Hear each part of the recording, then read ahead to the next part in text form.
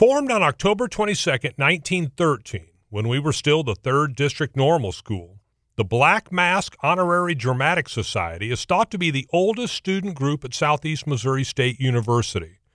From normal to Teachers College to university, from academic to Rose Theater to the River Campus, Black Mask nourishes the dramatic arts by honoring outstanding achievement in theater and dance. Hello, I'm Dr. Joel Rhodes, and to celebrate the university's birthday, let's talk about the Black Mask Society. Organized originally as the Dramatic Club in the fall of 1913, the Black Mask Society adopted its modern name during an officers' meeting on October 5, 1921. The organization's origin story coincides with a period of significant university growth that proved advantageous to the performing arts. Albert and Lemming residence halls had begun housing more prospective thespians. The Sagamore Yearbook published its first edition in 1914, and the Kappaha Arrow student newspaper expanded coverage on campus events.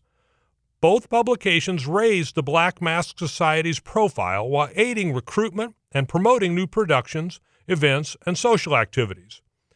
Their mission, then as now, seeks to cultivate an appreciation and foster collaboration between the campus and community for theater and the dramatic arts.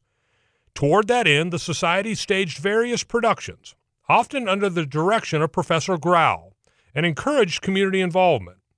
Membership in the Black Mask Honorary Dramatic Society still requires students to demonstrate academic excellence, exceptional talent on the stage, as well as consistent and quality involvement in theater and dance at Southeast.